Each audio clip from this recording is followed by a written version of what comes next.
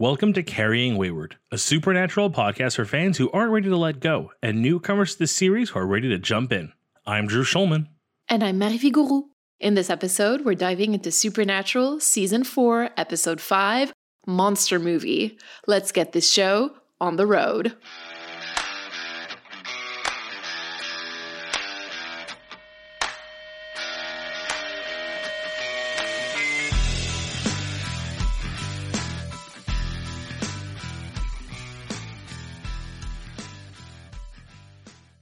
What did you think? I love this episode. Like I've said, it's one of the few that really stuck with me from my initial watch through because it was so special. Yeah. I genuinely think the person I was dating at the time who got me watching Supernatural initially, and like that was the point where I was already kind of like not watching every episode with them, and I missed this one, and then she found it was playing in the next night. She's like, no, you have to come watch this one, because she knew how much I enjoyed like classic film and monster movies and like had a passion for that kind of stuff. So I think it sticks out more because it's an episode I went out of my way to watch, even had I missed the original air date. Oh, delicious episode.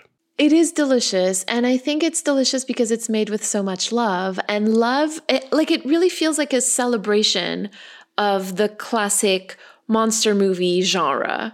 Yeah. And it's made with so much love for that genre that like you can't not be charmed by it. Well, you know what I would love?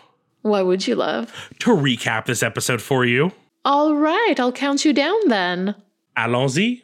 3, 2, 1, go. We open on the boys, the classic on the road. Of course, this episode's in black and white. Thematically for the whole episode, it's not really referenced, but it's super cool. We are facing what seems to be a Dracula, which I love the use of the term a Dracula, but then it turns out it might be a werewolf, the first werewolf that's actually werewolf-like in the entire show. I was super happy. And then, of course, a mummy.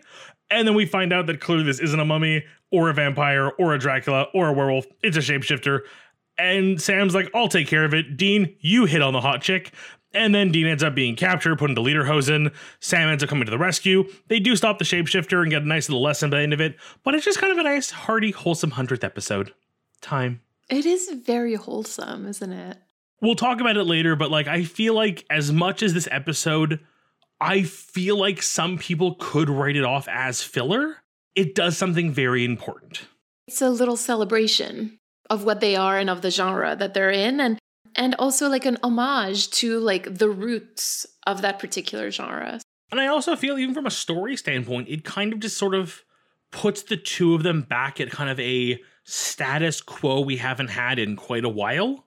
That's very true. You know, we're used to seeing the brothers deal with insane things while having to deal with so many things interpersonally that though that's all on the table, it's not just brushed away. It's just on pause for today. We have a simple case.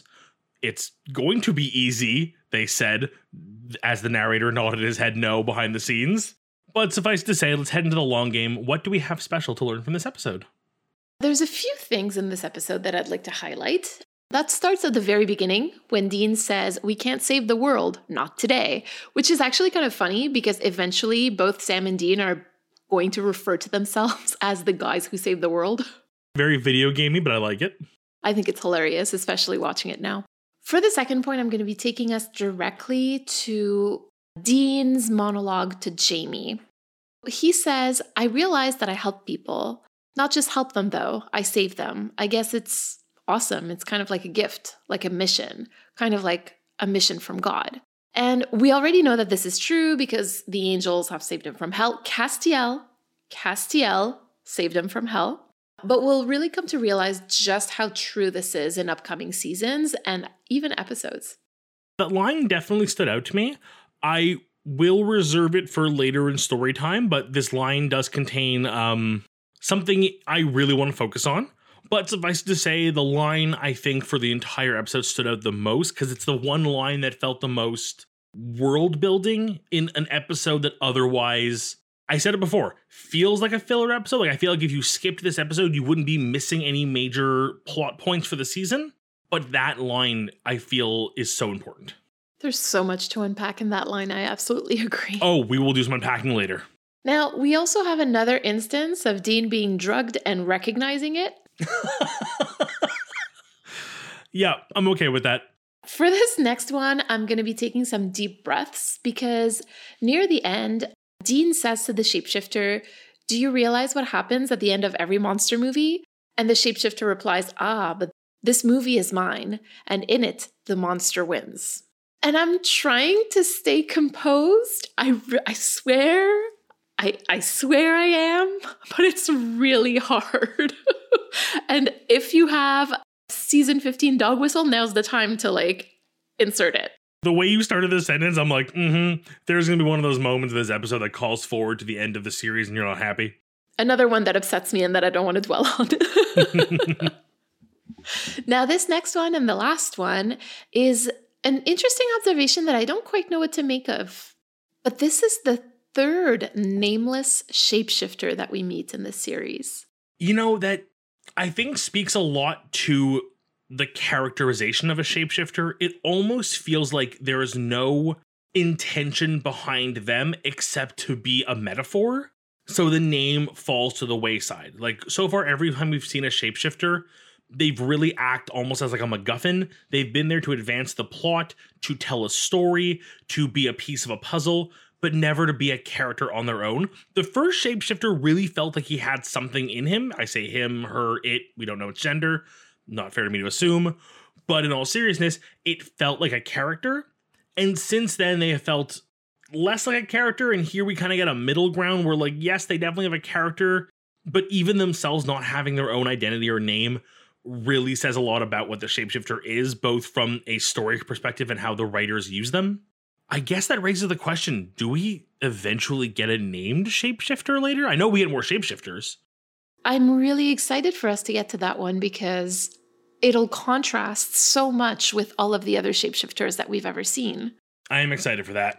Me too. But for now, let's just hop into story time and talk about the boys' crossroads this week. This week, our theme is masquerade.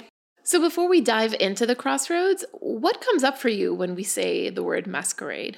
The, nerdy musical Broadway fan in me immediately goes to Phantom of the Opera, which does make a, pop-up reference in this episode, quite humorous in my opinion. But I think of the masquerade scene and the song that accompanies it, which is very clearly a song about hiding who you are and being your true selves because no one knows who you are, which seems incredibly thematic to the term masquerade. If we dive a little into the etymology of the word, masquerade actually comes from the French mascarade, which comes from the Italian mascheretta, which is derived from maschera, which means mask. Now, in the late 16th century, masquerade literally referred to people getting together and wearing masks for a ball or a party, so kind of like what you described in Phantom of the Opera. And that's, I think, what a lot of people are very familiar with, or like the first thing that sort of like comes to your mind when you think of masquerade. But then later in the 17th century, it sort of took on like a more general meaning of, pretending to be someone or something that you're not. Like you said, I feel like this theme really works for this episode on so many levels. Are you ready to peel the onion with me?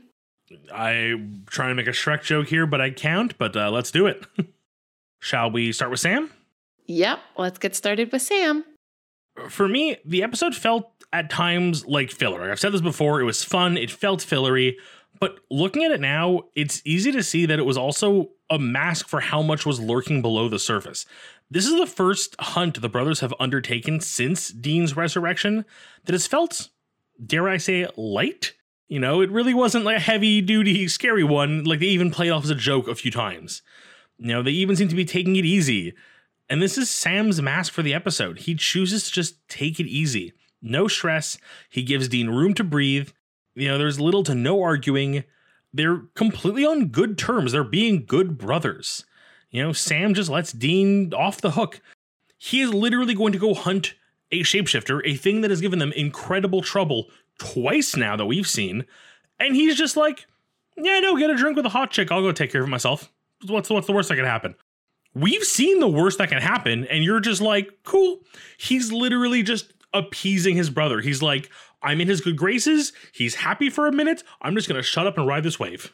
That was actually a bit shocking that they're not arguing at all, because we've seen so much arguing so far this season, but also even near the end of season 3 that like now it's kind of like, oh, they didn't argue a single time? Like, what is this? What's hiding beneath the surface of this? Like, even last episode, there was this like kind of like Dean making fun of Samness, where he was like slyly making comments like that were kind of like little tiny jabs at him of like, oh yeah, no, my brother would never lie to me about something like that. We're honest with each other. We don't keep secrets from each other. Like, just sort of driving the nail deeper into the coffin at Sam's expense. And then here, nothing.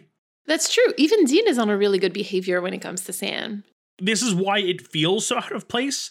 But I really decided to look at this as, no, they're both just playing nice. They're putting on the, best brother mask and just being best friends and just taking, it's Oktoberfest. There's gorgeous people everywhere. There's a really simple case of a vampire that's super easy to deal with. We know how to do this like backwards and forward. Let's just have like a fun Oktoberfest weekend where we happen to take out a vampire. That's really where Sam's choice is. That choice is all in the unsaid to me.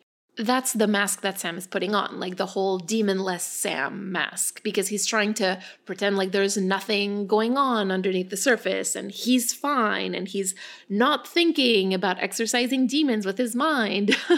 Like, when you think about it, did he communicate with Ruby that he wasn't going to be doing this anymore? Like, was there a breakup? Like, what happened exactly with that, right? Like, those are thoughts that I'm having as I was watching the episode. Maybe, obviously, I think it has something to do with the fact that I know where the season is heading, but like, I can't imagine that all of this isn't on Sam's mind every minute of the episode. You can hear that in the beginning, actually, where he says, the world is coming to an end. Things are a little complicated. Yeah, which I think is such an important moment too, because it just reminds us that this episode, while so light and flaky like a little croissant, is still part of this greater story we've been seeing this season in this series. Yes, we're getting kind of this moment of levity in the middle of everything, but we're reminded right at the beginning, oh yeah, there's still like the end of the world right behind us. We're just going to not look for a minute. Like you said, it's kind of part of the whole mask thing right now. Like, we're just not thinking about that. We're just going to have fun at the ball. I mean, Oktoberfest is basically their ball, right? Like, that's what they're using it as. It feels anyway. I could not think of another event, cultural holiday, or anything along those lines that would better suit these brothers for just a fun weekend. Sure, yeah. That's true. Especially Dean. What are the 3 things Dean likes? Beer, food, and hot people. And what does he get within like 30 seconds of entering Oktoberfest? Beer, food, and hot people. Yup. Well, speaking of Dean, the first thing that comes to my mind when it comes to Dean is how focused he is on having sex in this episode. Yup. Like, one track mind. Like, he has decided that he was going to have sex. And there's nothing wrong with that. It's just interesting how focused he is on it. Yeah, even I noticed it was a little bit like excessive and almost like a little like I think it's just before creepy, and maybe I'm reading it wrong because of the male gaze, but the fact that he kind of like picks Jamie, the waitress, and then bar wench, if we're using the proper terms here. It is Oktoberfest. But he almost like sets himself up the challenge of like, oh, she's not playing, easy. She's playing hard to get. She's actually making me try a little bit. That's who I want to sleep with this week, not just any bimbo. All right. So now that you've said that, let's dive into my thoughts about this. Because the moment he meets Jamie, like, he's obsessed. And so again, if we're looking at him like as wearing a mask in this episode, then maybe the mask that he's wearing is the appearance of being a womanizer. Because he could have shown interest in her without making such a show of it. And that's really where the masquerade comes in for me. He talks such a big game, and for what? I mean, he's an attractive guy. He's funny. He's smart. He presents himself as having a successful job. Why does he act this way particularly when it comes to women? And especially when it turns out that what most gets Jamie into him is when he's talking about who he is and what he's been through. And that's actually when the mask falls off. Almost, reminding us that being true to yourself is better than putting on this persona for other people. I'm getting ahead of myself here, but that is, I think, the very important point here is you're right. It's he puts on this. I feel like it's a mask we've seen him put on before, especially when his masculinity is called into question. And I think Oktoberfest, unfortunately, does kind of bestow that manly nature on men at an event like that. I mean, like there's the moment where he does refer to her as a wench. Sam calls him out on it, and then he actually yells to her as a wench to come bring the beer. And her reaction is just, that's part of the gig. I'll play along. And, you know, I've been to restaurants where they do that, where they encourage you to call for your drink wench to refill your drinks. And it's just like, I have never been more stressed in my life to get a beer. And I'm going back there in a few weeks for a bachelor party, and I'm so afraid. But it's the best food in Montreal. We'll talk later about it. You know, he is really playing up the manly chauvinistic side and wearing it. I feel like he's trying to prove something, and he's trying to prove that he can still be who he was before all this started, who he was before he started, you know, opening up and having feelings. So if we're talking about his performative masculinity, there's one thing that I can't move past and that I need us to kind of like dig into, because I've never really seen it discussed and I can't get it out of my mind. So he talks about being rehymenated. Oh, God. Yeah, he does. People who are assigned male at birth do not have hymens. A hymen is a thin membrane at the opening of a vagina. Historically, that's where the concept of virginity comes from. You know, if a woman had her hymen intact, she was still a virgin. Now, I'm not going to go into the politics and the mechanisms of that because it's all bullshit. If we take it at face value, then Dean was assigned female at birth.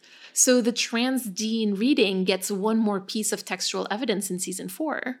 It stood out to me as such a weird train of thought or like line of dialogue in the episode. Like, I can almost understand what they were trying to do in that this was him like having to re-lose his virginity. But I feel like there's a million ways you could have written that, discussed it without the, to use his terminology, the rehymenization theory, which really only makes sense or only stands to be like another piece of like information that leads to the possibility that this is actually a trans reading of Dean. I understand that a lot of people are going to listen to this and be like, oh, he was just making a joke. And I get that. I get that. But like you said, there were so many other ways of saying this. And yet they stayed on this for a good 30 seconds talking about it. Sam's reaction is just like, again, why are you like this? Like, why must you be like this? I just find it interesting that the goal here was probably just to make a joke, but at the end of the day, they just made it more gay. Gayer and better. Gayer and better.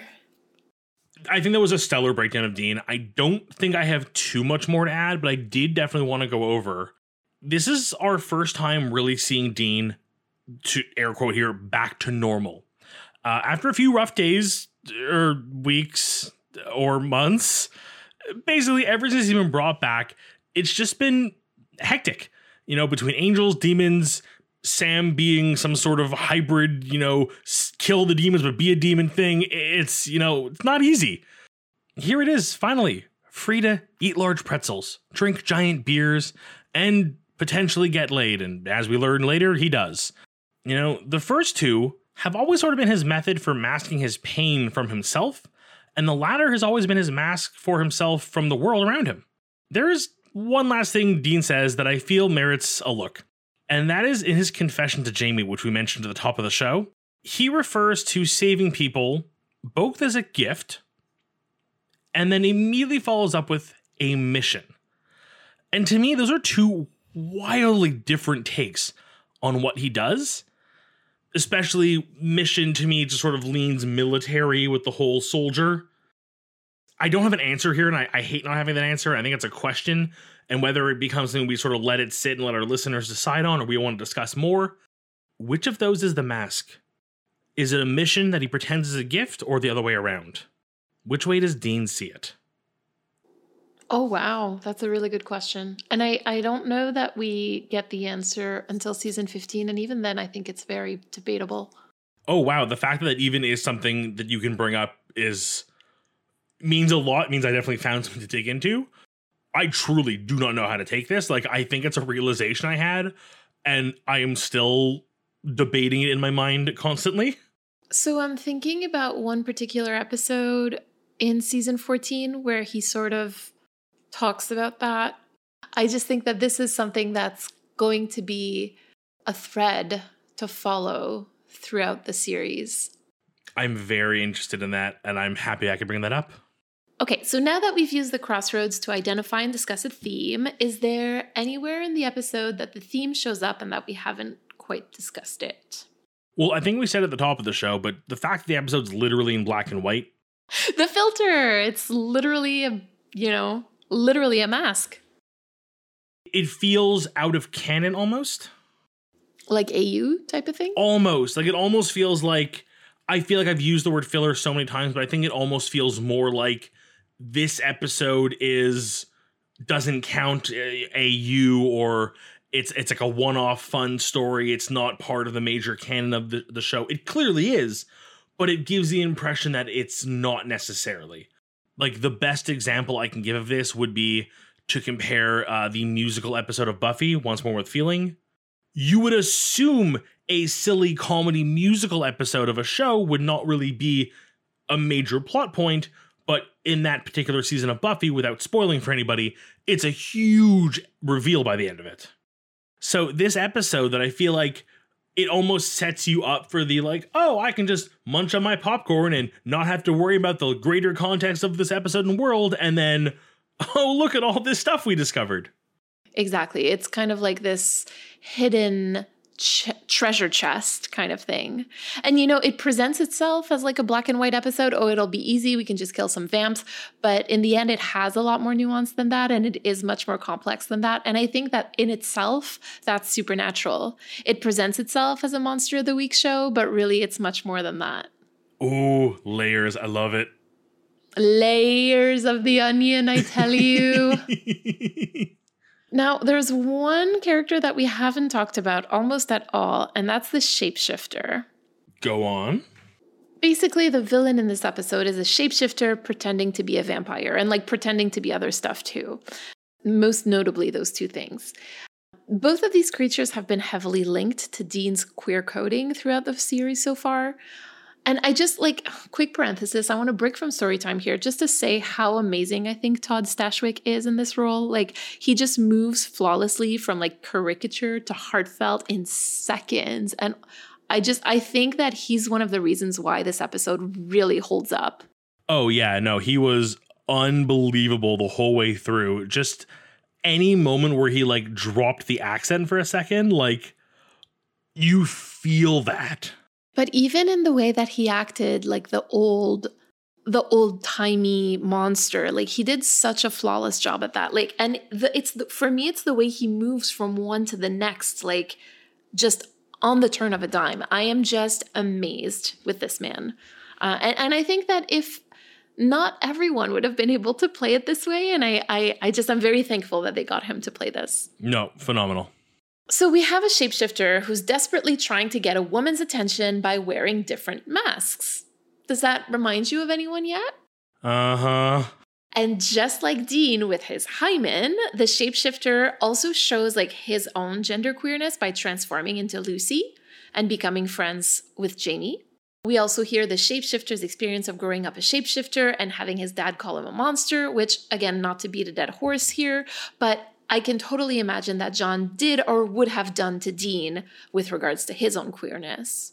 But I think that what really sealed the parallels for me was when the shapeshifter drops his own mask, so to speak, and talks to Jamie the same way that Dean talked to her earlier, which is why both of these men should have done from the get-go. If they really wanted to get close to her, there was no need for this masquerade. They could have just befriended her from the get-go.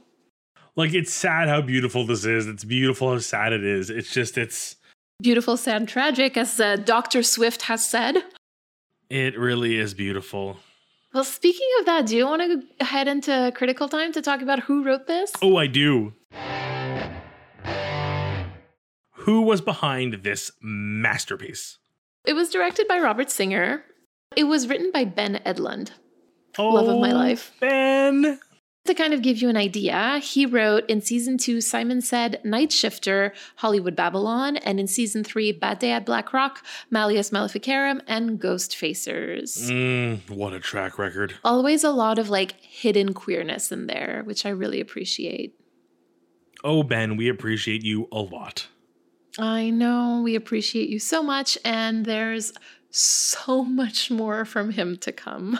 Would you like to regale us with some lore this week? Oh, I would.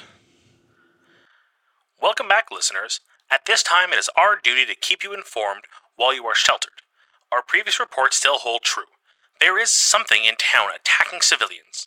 Reports are coming in faster than the police can respond, and they're beginning to vary. At this point, it would seem we may have multiple threats in our borders. As we said earlier, remain indoors. Do not open the door for anybody. If you've taken your eyes off of them for more than a few moments, then they are not to be trusted. I sit here, in my studio, as my own partner knocks on the door, asking me to let him in. However, I refuse to unlock the station door, seeing as my partner was killed yesterday by one of these mysterious assailants, before my very eyes. I can still hear him screaming for help with his last dying breath, yet somehow, here he is, alive and well, pounding on my door asking me to let him in. I've had callers tonight claim to have seen their deceased pets in their yard, received phone calls from loved ones who were standing in the same room as them, and even stranger still are sightings of creatures that seem impossible. Wolfmen, horses walking on water, people turning into snakes, foxes turning into ghosts. The list goes on, and with each new report coming to the police and from them to our station, it only becomes weirder. The pounding on my door and the pleas for what is surely one of these shapeshifters appears to have stopped. But I can hear noises in the vents above me. I fear this may be my final broadcast. Good night. Shapeshifters are an incredibly broad and vague creature to try and describe. Virtually every culture under the sun, every history, every nation, everyone has a story of a shapeshifting creature or person or deity. To list them all here would be virtually impossible. Whether the literal shapeshifters, as described much like in Supernatural, or variations such as animals turning to humans, humans turning to animals, spirits to animals, animals to monsters, gods to animals, it goes on forever. The combinations are literally endless. Suffice to say, the shapeshifter may just be the most commonly described entity in any mythology or religion. Yet, despite the fact that almost every story is wholly different from the culture to culture, and rarely do we find repetition among shapeshifters, for a creature whose whole thing is copying, they're surprisingly unique. That's actually really interesting. I usually like to pull like a few examples of a creature from different cultures. The literal lists, and also I guess just the fact that shapeshifter is such a vague term. When you're looking up stories of shapeshifters from different mythologies and races, you get everything from Loki turning into a horse that one time to seduce another horse and getting pregnant, to werewolfism, to Dracula as a shapeshifter, he turns into a bat or wolves or mist. It's really hard to pinpoint a definition of them, which I think is what makes them such a malleable form to use for storytelling.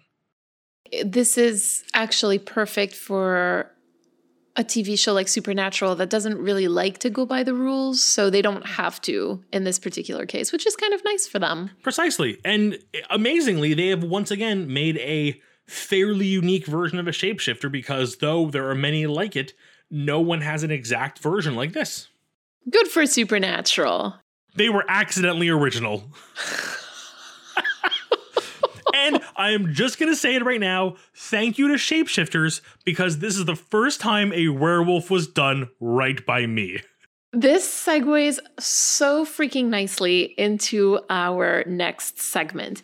So I felt really inspired by our friends over at Gateleapers with their game show style format. And I figured that we could play a fun game. And the game would be called Find That Trope. I am so excited, but also incredibly nervous. There's no need. I will walk you through it. So because this episode is filled with different tropes, it honestly kind of feels like they tried to cram in as many as they possibly could, right? The way that we're going to do this is that I am going to name you a trope, and you're going to tell me when the trope is used in the episode. Now, you're allowed to have me define the trope so that you can hopefully have an easier time placing it on the episode. So the very first one is very apropos. The first trope is called "Our werewolves are different." I think I need a bit more context. It's a subtrope of "Our werebeasts are different," which basically means like, in this particular story, we have defined this beast as such, and this beast that we are seeing now is different from the way that we have defined the lore before. The thing that stands out the most, and it might be a little on the nose, is, and actually, you know what? It happens twice. And that is both times the brothers are meeting with the eyewitness of the murder. And they just bluntly describe it as a Dracula and a werewolf. This is the only way to describe this thing because it is so blatantly what it is. Absolutely. So particularly for werewolves, the whole confusion comes from the fact that like in Supernatural, werewolves don't look the way that they've been described. The way that they should. I'm sorry, but the way that they are in Supernatural, right? Yes, agreed. Wonderful. So that's the idea of the game. Okay, I'm getting it. All right, so I have a second one for you. The second trope is, I need a freaking drink. I can feel that one deep in my bones. If I'm not mistaken, this is kind of that like the moment when a character is just like flabbergasted or floored and kind of needs to step away from it and kind of take a moment for themselves. All of these are very on the nose, so like don't think about it too much. This is basically when a character says or implies, I need a freaking drink. I'm pretty sure that is the reaction Dean gives after seeing the very movie-style vampire bite marks on the neck of the victim. And they literally go to a bar.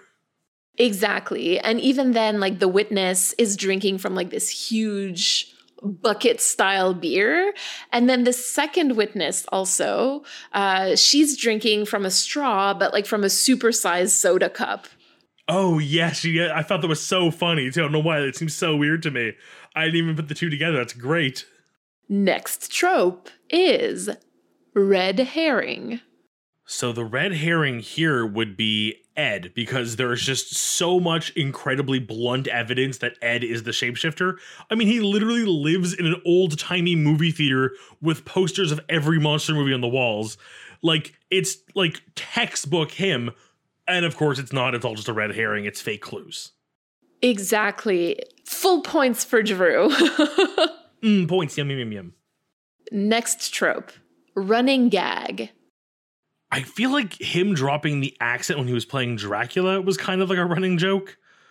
There was also the prop house. The fact they kept finding like the items around the crime scene that were clearly like tied to the same prop house, from his necklace to the sarcophagus. But was it funny though? It was repetition, but was it funny? I kind of got a giggle out of it. But what are we looking for? I feel like you're aiming for something more specific here. Yes, there's something a bit more specific here. Think about something that happens a couple of times over the series that we've watched so far. And it's something that we've talked about and that like I am very fond of. Oh, I'm embarrassed. I can't figure out what you're fishing for here. Oh, don't be embarrassed. It's incredibly niche. That's the whole point. Oh, what is it?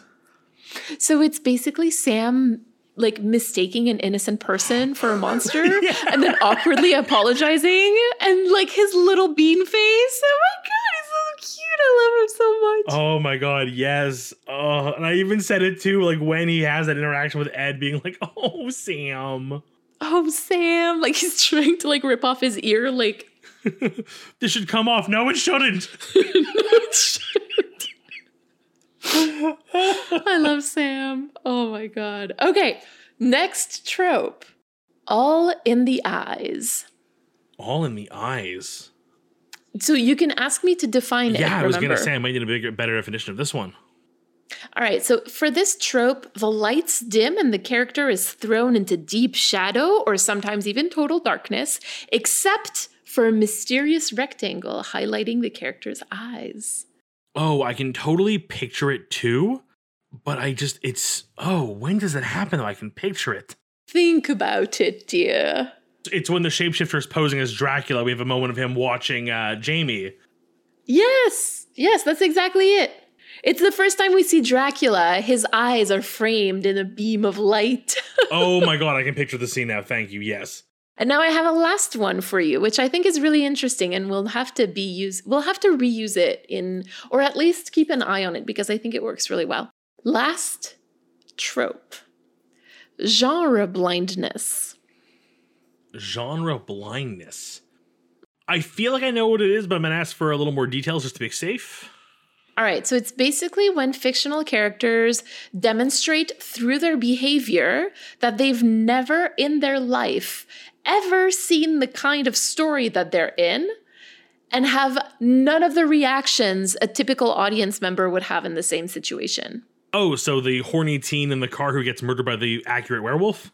They are literally in a car alone. There's the movie quality fog around the car, which I think for us is just an even bigger tell, and refuses to believe his female compatriot when she complains there's a noise outside. He then describes what I'm pretty sure is a really poor description of being blue-balled before being literally mauled.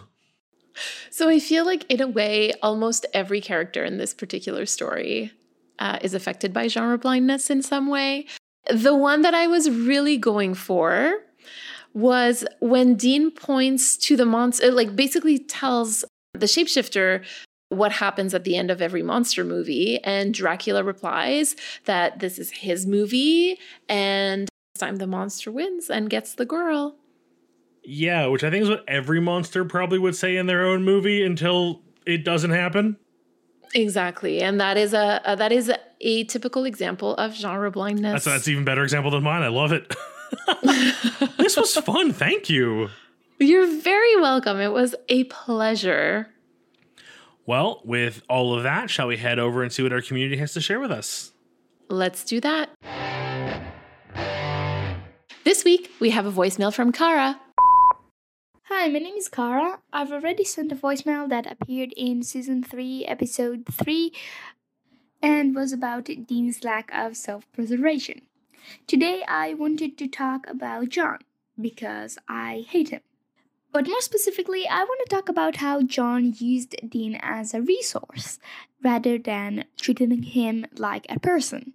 So, let's take a look of John's voicemail in Season 1. John's voicemail tells people Dean's number and tells them to go to Dean if something's wrong. John has responsibility towards these people. That's why he doesn't tell them to fuck off. He wants someone to help them. I don't know if he cares about them or just feels responsible. But these people are his responsibility.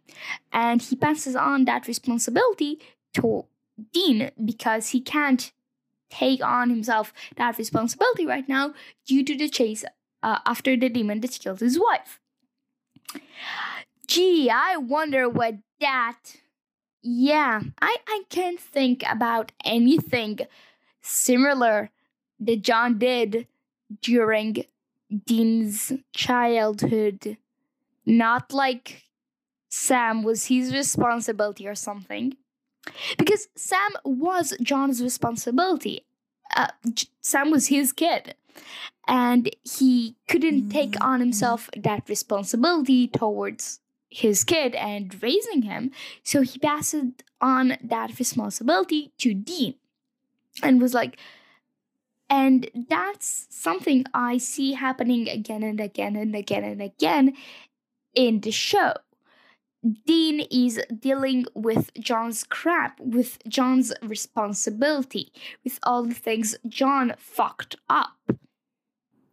And John, I don't think we really see him talking a lot about keeping Sam safe, but we know he didn't take him hunting at such a young age.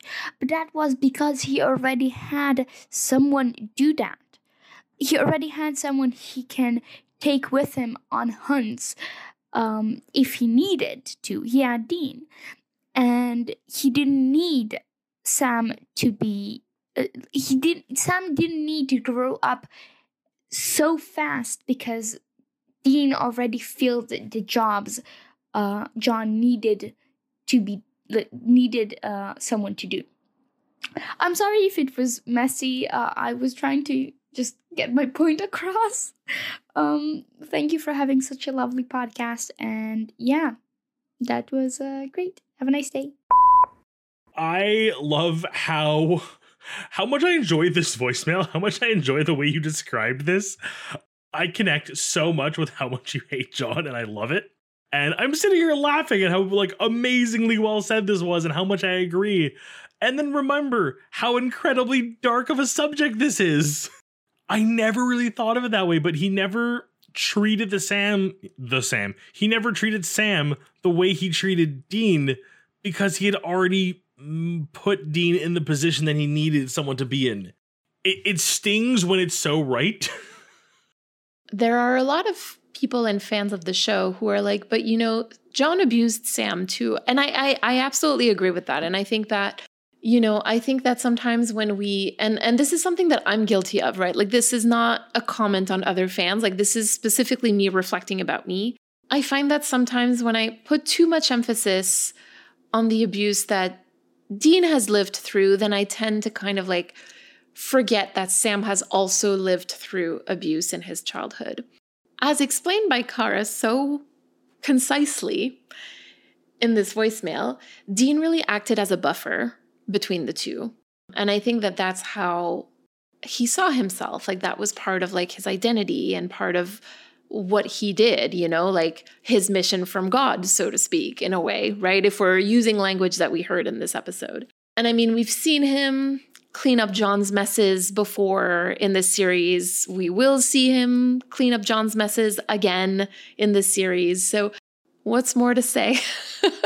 There's not much more. I mean, you're right. It's, we forget how much Sam has suffered as well. And it's not to make a comparison. It's not to say one is worse than the other, but it's to see how Sam has almost put it behind him, realizing how bad it is. Yes, he internalizes it. Yes, it has effects on him, but he still sees John as an enemy despite being his father, whereas Dean still sees himself as John's perfect little soldier. Yeah, he does. And I think that the reason why is because there was no buffer between him and John, whereas there was a buffer between John and Sam.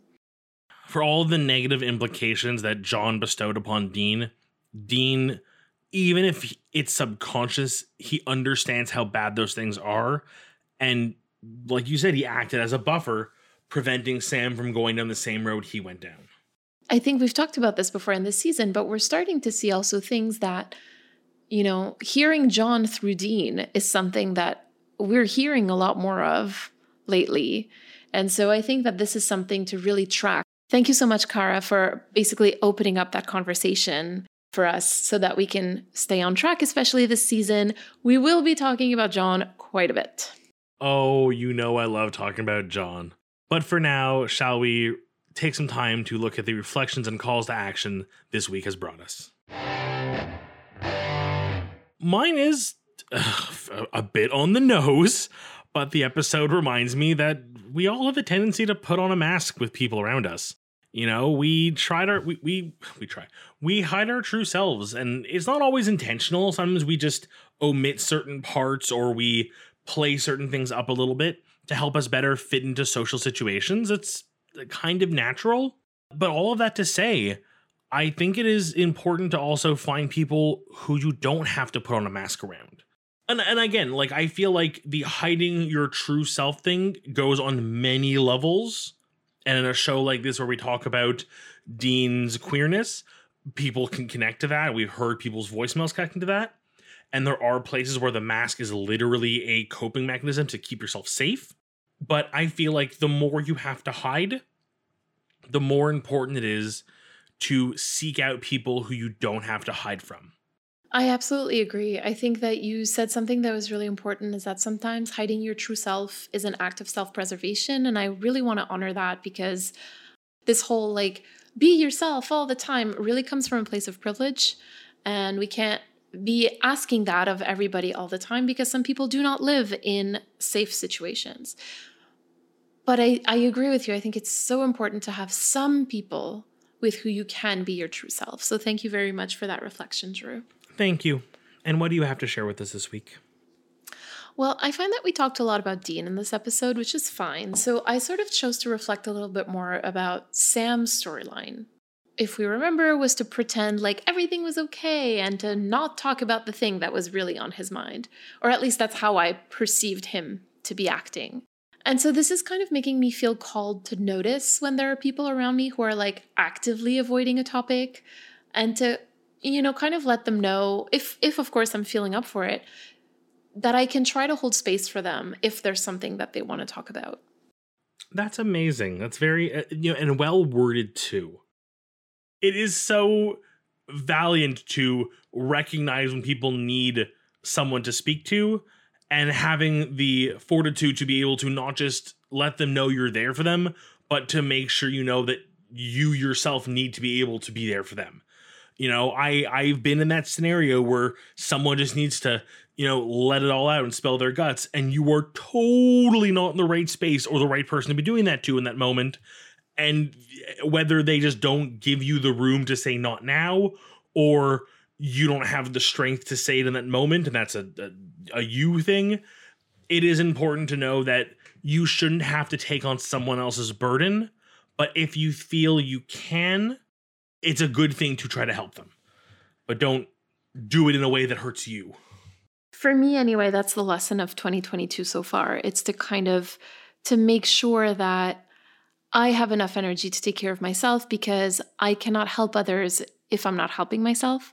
And I know that sounds incredibly cliche, but that's been true. My health has not been the best this year so far. I went from the concussion to not COVID, and it's been something. And now my 8-year-old has COVID symptoms again, and no positive tests. Sorry, it's again not COVID. So yeah, it's kind of forcing me to recognize my own limits, and therefore, it's funny because by recognizing that, it allows me to be even more present for others, which is kind of weird, but it works. If it works, it works.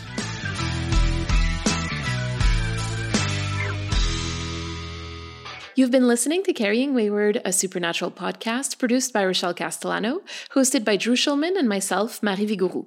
Thank you to our bunker patrons, Katira, Michelle, and Elle, for their generous support. This week, we'd like to thank Kara for her message. Help us keep the conversation going. You can send us a 3-minute voice recording at carryingwayward@gmail.com.